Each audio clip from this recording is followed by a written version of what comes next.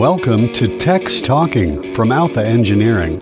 Hear about the latest innovations, trade secrets, and technological threats. Alpha invites you to learn from our team of tech experts.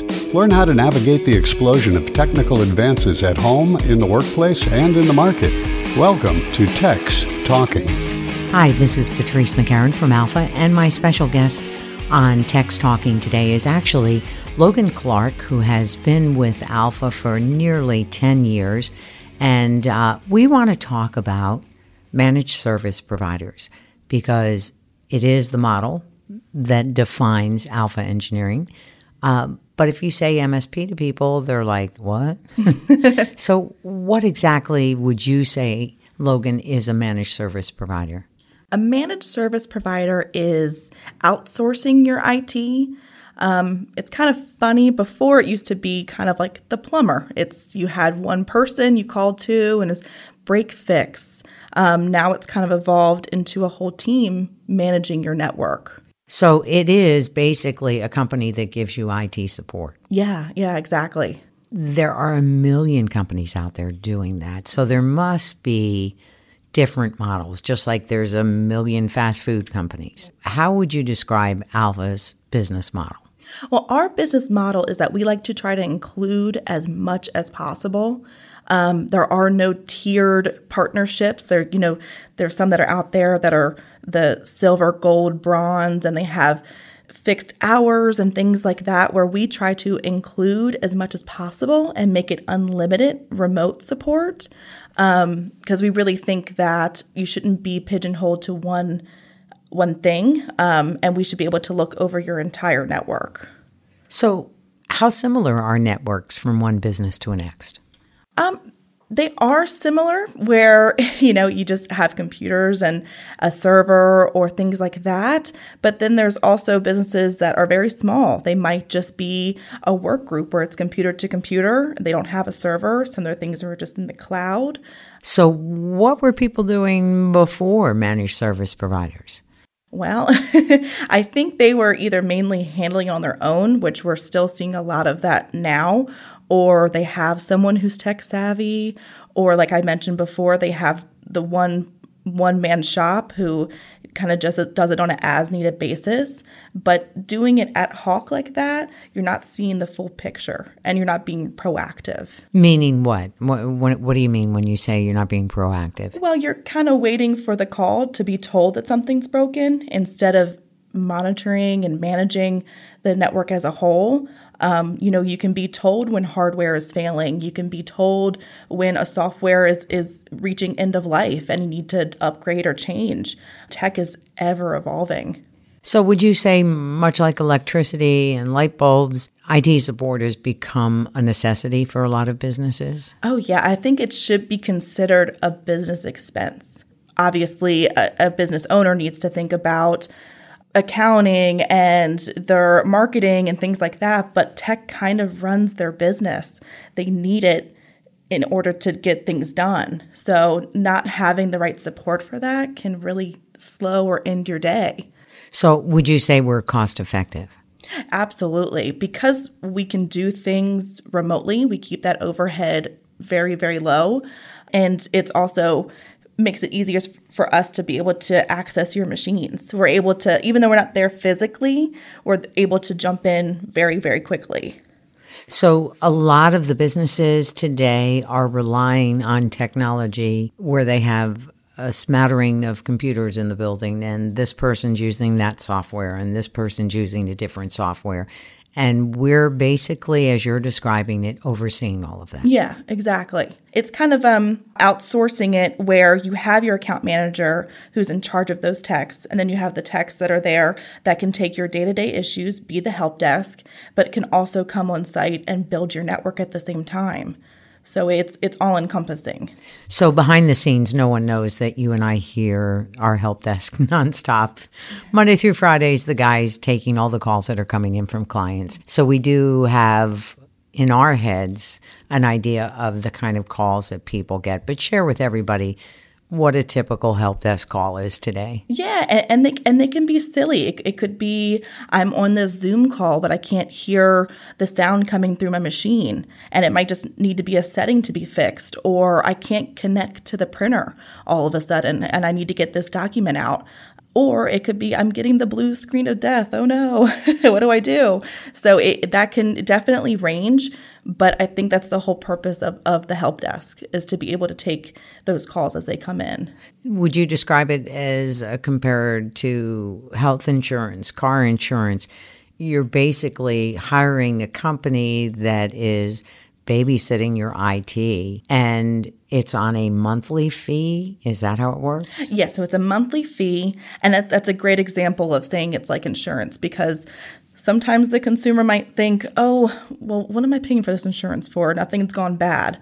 Well, that's the whole purpose of it. So when something does go bad, you have someone to call. And there might be months where nothing's happening, and you're thinking, well, what is the purpose of this? But you have to go back to maybe the first time when we came on board and we got you to that point. You had all those issues in the beginning, and now we smoothed it out to where you're calling us less, but it doesn't mean we're not doing things behind the scenes. So how does it work with the different companies? Because obviously an accounting firm or a legal firm aren't going to be using the same software as a retail outlet might. Yeah, and that is true, but we're kind of your software vendor management. So I know each company uses something different, and it's not our job to be the expert in all of them, but it's our job to create that communication between the two. So we know your network better than anyone, and we can be able to translate what the software tech could be saying is wrong with what's on the network, and can make it a better situation for all. So at least with a car tune-up and an oil change, you pretty much know when they're needed. Yeah. What about IT? I mean, that seems like such a big unknown. Yeah, it's hard because software is constantly being upgraded, where your hardware can last a very long time, but sometimes the software becomes so robust that the hardware can't handle it anymore. So we usually say for laptops or desktops, 3 to 5 years, you want to start thinking about getting those replaced. Physical servers, you want to think every 5 to 7 years getting those replaced. And now everybody's talking about the cloud. How has that changed the dynamic?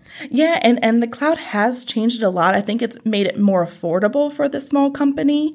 But the way I look at it is that it's either buying or leasing a car. You're either putting a big chunk of money up front, or you're spending a small amount per month for it. So for a managed service provider, is it okay to say that you know every month what you're paying? Yeah, I think that's a great way to say it, is because we do have a lot of nonprofits that are clients of ours, and they have to put it in a budget yearly, and they have to know what they're paying month in and month out, and that's how we're structured. There are going to be little blips here and there where you're going to have projects, or we might have to come on site, but we don't like to nickel and dime. We really like to stick to that monthly plan. So what about security? Because that is the big buzzword this year in 2021. Even in 2020, people were talking about an increase in cyber attacks, phishing, malware, and it seems to be 21 is moving in the same direction if it hasn't already increased even some. How does that play a role? Well, that is a challenging one because, like you mentioned, a lot of people are working from home. That's created a new obstacle because they're, one, working on their home machine or working off their own home network and connecting back to the office. So that's kind of leaving them vulnerable, where we have to put that into a game plan and figure out how to best provide security for that. It all comes back to backups. It all comes back to antivirus. And it also comes back to, teaching the user on the best practices, on what not to click, what not to do, how to get remoted back into your office, things like that. So what extra security can you give that person that's working remotely from a house instead of their office? Yeah, I think the best way to remote in is obviously a VPN, which is a virtual private network. It's really a tunnel from your home location back to the office. So it's not penetrable by outside connections. So that's one way to really protect yourself. And then two, antivirus, making sure that you have antivirus on your machine, making sure your passwords are secure and being updated as much as possible. And then backups are probably the first line of defense. As long as you have a good backup, you should be good. And most people at home, I'm going to guess, this is a very broad generalization, are not backing up their computers. Would you agree? Yeah, I would agree. Should they, and how? Yeah, the how is a good question, because obviously, and I think this is where businesses are going to have to start thinking long term and in the future. Are we going to have to start creating policies where now we have to give out company-owned products, company-owned hardware? Do we have to think about getting mobile device management where we can kind of, if say we lose an employee, we have control over that device? I do back up my computer, maybe not as much as I should, mainly because it's old and I could get that blue screen of death any time, and I want to know that I haven't lost my documents. Right. Wasn't expensive to buy the backup device. Would you recommend people start doing that, backing up their whole computer? Yeah. I mean, absolutely. If you can, absolutely. I think it's a hard thing to determine what is personal use and what is for the office. So I think that's the part where people are going to have to determine how to handle those situations. I bet. And now, just some random information. CEOs for schools for the last 8 years have said that their number one concern was cybersecurity. Schools have seen a record number of attacks. Baltimore County schools late last year got hacked.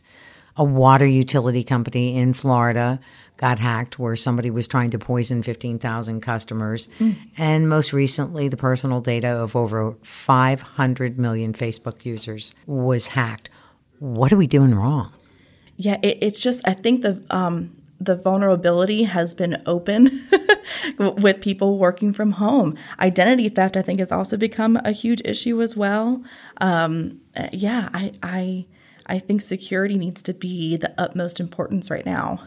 So you can do multiple approaches for that. You can use those password devices that they have now. Do you recommend that? Yeah, so they're the two-factor authentication. Yeah, a lot of companies are coming out with that. So like Gmail, Yahoo. I know that our own ticketing system, we now have a two-factor authentication. Explain what that means, because I don't think everybody knows what a two-factor authentication is. So the first authentication is you're logging in with your username and your password. So that's one way to validate who you are. And then the second way is that you can set up these codes that are either on your device or can be sent to you. We have an app that we have on our phone that gives us a new code every day when we go to log on. So once you log in with your username and your password, then it pops up for your second authentication, which is the verification code, where you would put that in to make sure that you are who you say you are. Do you think a lot of businesses think, oh, it's not going to happen to me? Oh, absolutely. They think, oh, we're too small. They're not looking for our information. No way. But I think it's actually the opposite of that. It's really putting out that big fishing net to see what I can grab. And they don't want your personal data as much as they want your money in your bank account, correct? Yeah, the ransomware has gone higher and higher each year. I think I remember the first time we ever saw a ransomware attack, and it was like $1,000.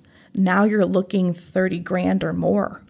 It's getting very, very expensive for these businesses, and sometimes it's all they can do is just pay it. So they have the backups. That's one way of at least securing your documentation. Right. You just wipe and reload. Two-factor authentication, which makes it tougher for them to hack your password and your login information because they have no way of getting that authentication number that's coming to your phone, correct? Right. Correct. Are there any other things that people can be doing? You mentioned the VPNs. Yeah, VPNs to make sure it's a secure connection from point to point.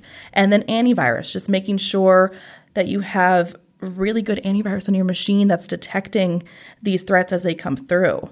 Now, for a managed service provider, is it true that their antivirus programs can be stronger than the ones that you and I can buy personally online? Yes, because there are ones that are provided to MSPs that they can buy it in bulk and then spread out to their clients, which they are much more advanced. They're called NextGen, which has an AI built in to its software where it's learning your workflow. It's learning how you operate so it can detect things more accurately. Wow. I think another benchmark feature that seems really important is when a managed service provider is actually your IT consultant. Would you agree that that's huge for companies moving forward to have somebody on board that they can just drop a call into and say, hey, we're hiring 5 more people, or hey, we're exploring a new software, and get their professional opinion? Yeah, because instead of hiring someone in-house to kind of manage and deal with that, it's much more cost effective to outsource that. So not only do you have your help desk that can help you with your day-to-day, but then you have your account manager who is all, is your IT liaison. He's the one that sees the future. He's the one that is involved in the tech world, who knows where things are going, he or she, whoever they might be, but they know where the tech world is going and can help and guide you the right path because they see your business and they can see what's going to work best with your business. Cloud has become huge for so many businesses now. What is the advantage of going through the cloud? Yeah, the cloud is definitely more cost effective, and it's also ease of use is probably the best way to put it.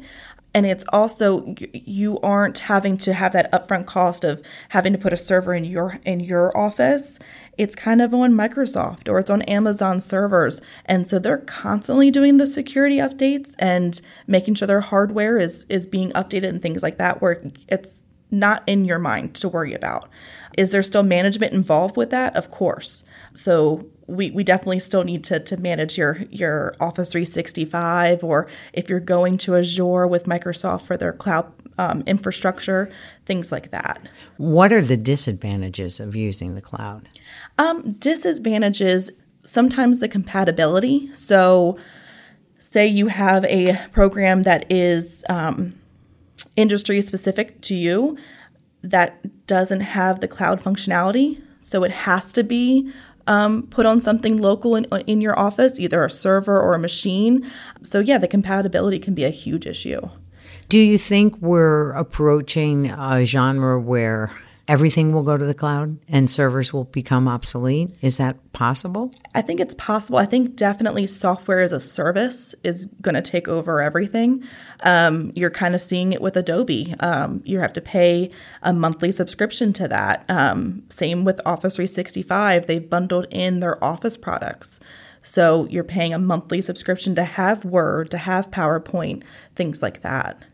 A huge thing that we've talked about a few times today is remote working. LinkedIn just did a survey of all its employees, giving them the opportunity to give them some feedback about remote working, but they also turned around and gave them a week off to combat the fatigue and burnout that a lot of people felt that they had endured by working remotely.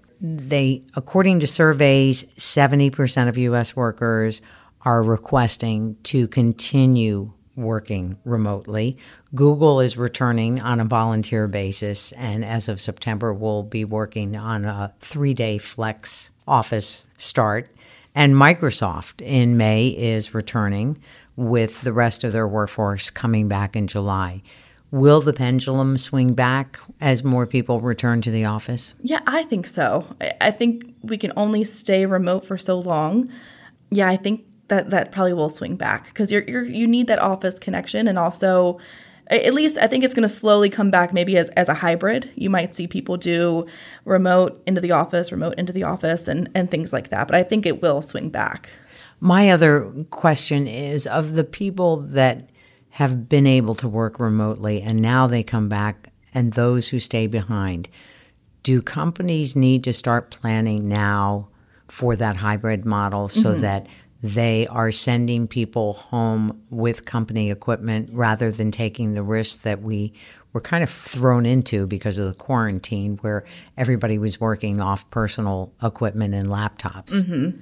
Yeah, I think that's what they're going to have to think, into the future. Are we going to be doing this long term? If so, what's the policy that we're going to put in place? Are we going to be providing machines? Are we going to be thinking about a mobile device management and things like, I think that's probably going to be their main concern.